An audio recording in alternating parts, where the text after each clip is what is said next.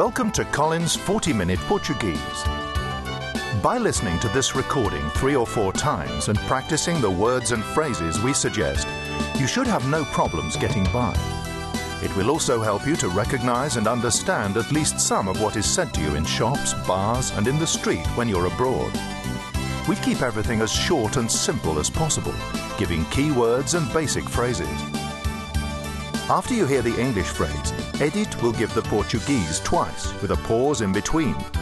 Try to repeat the Portuguese, copying Edith's pronunciation and the way her voice rises and falls.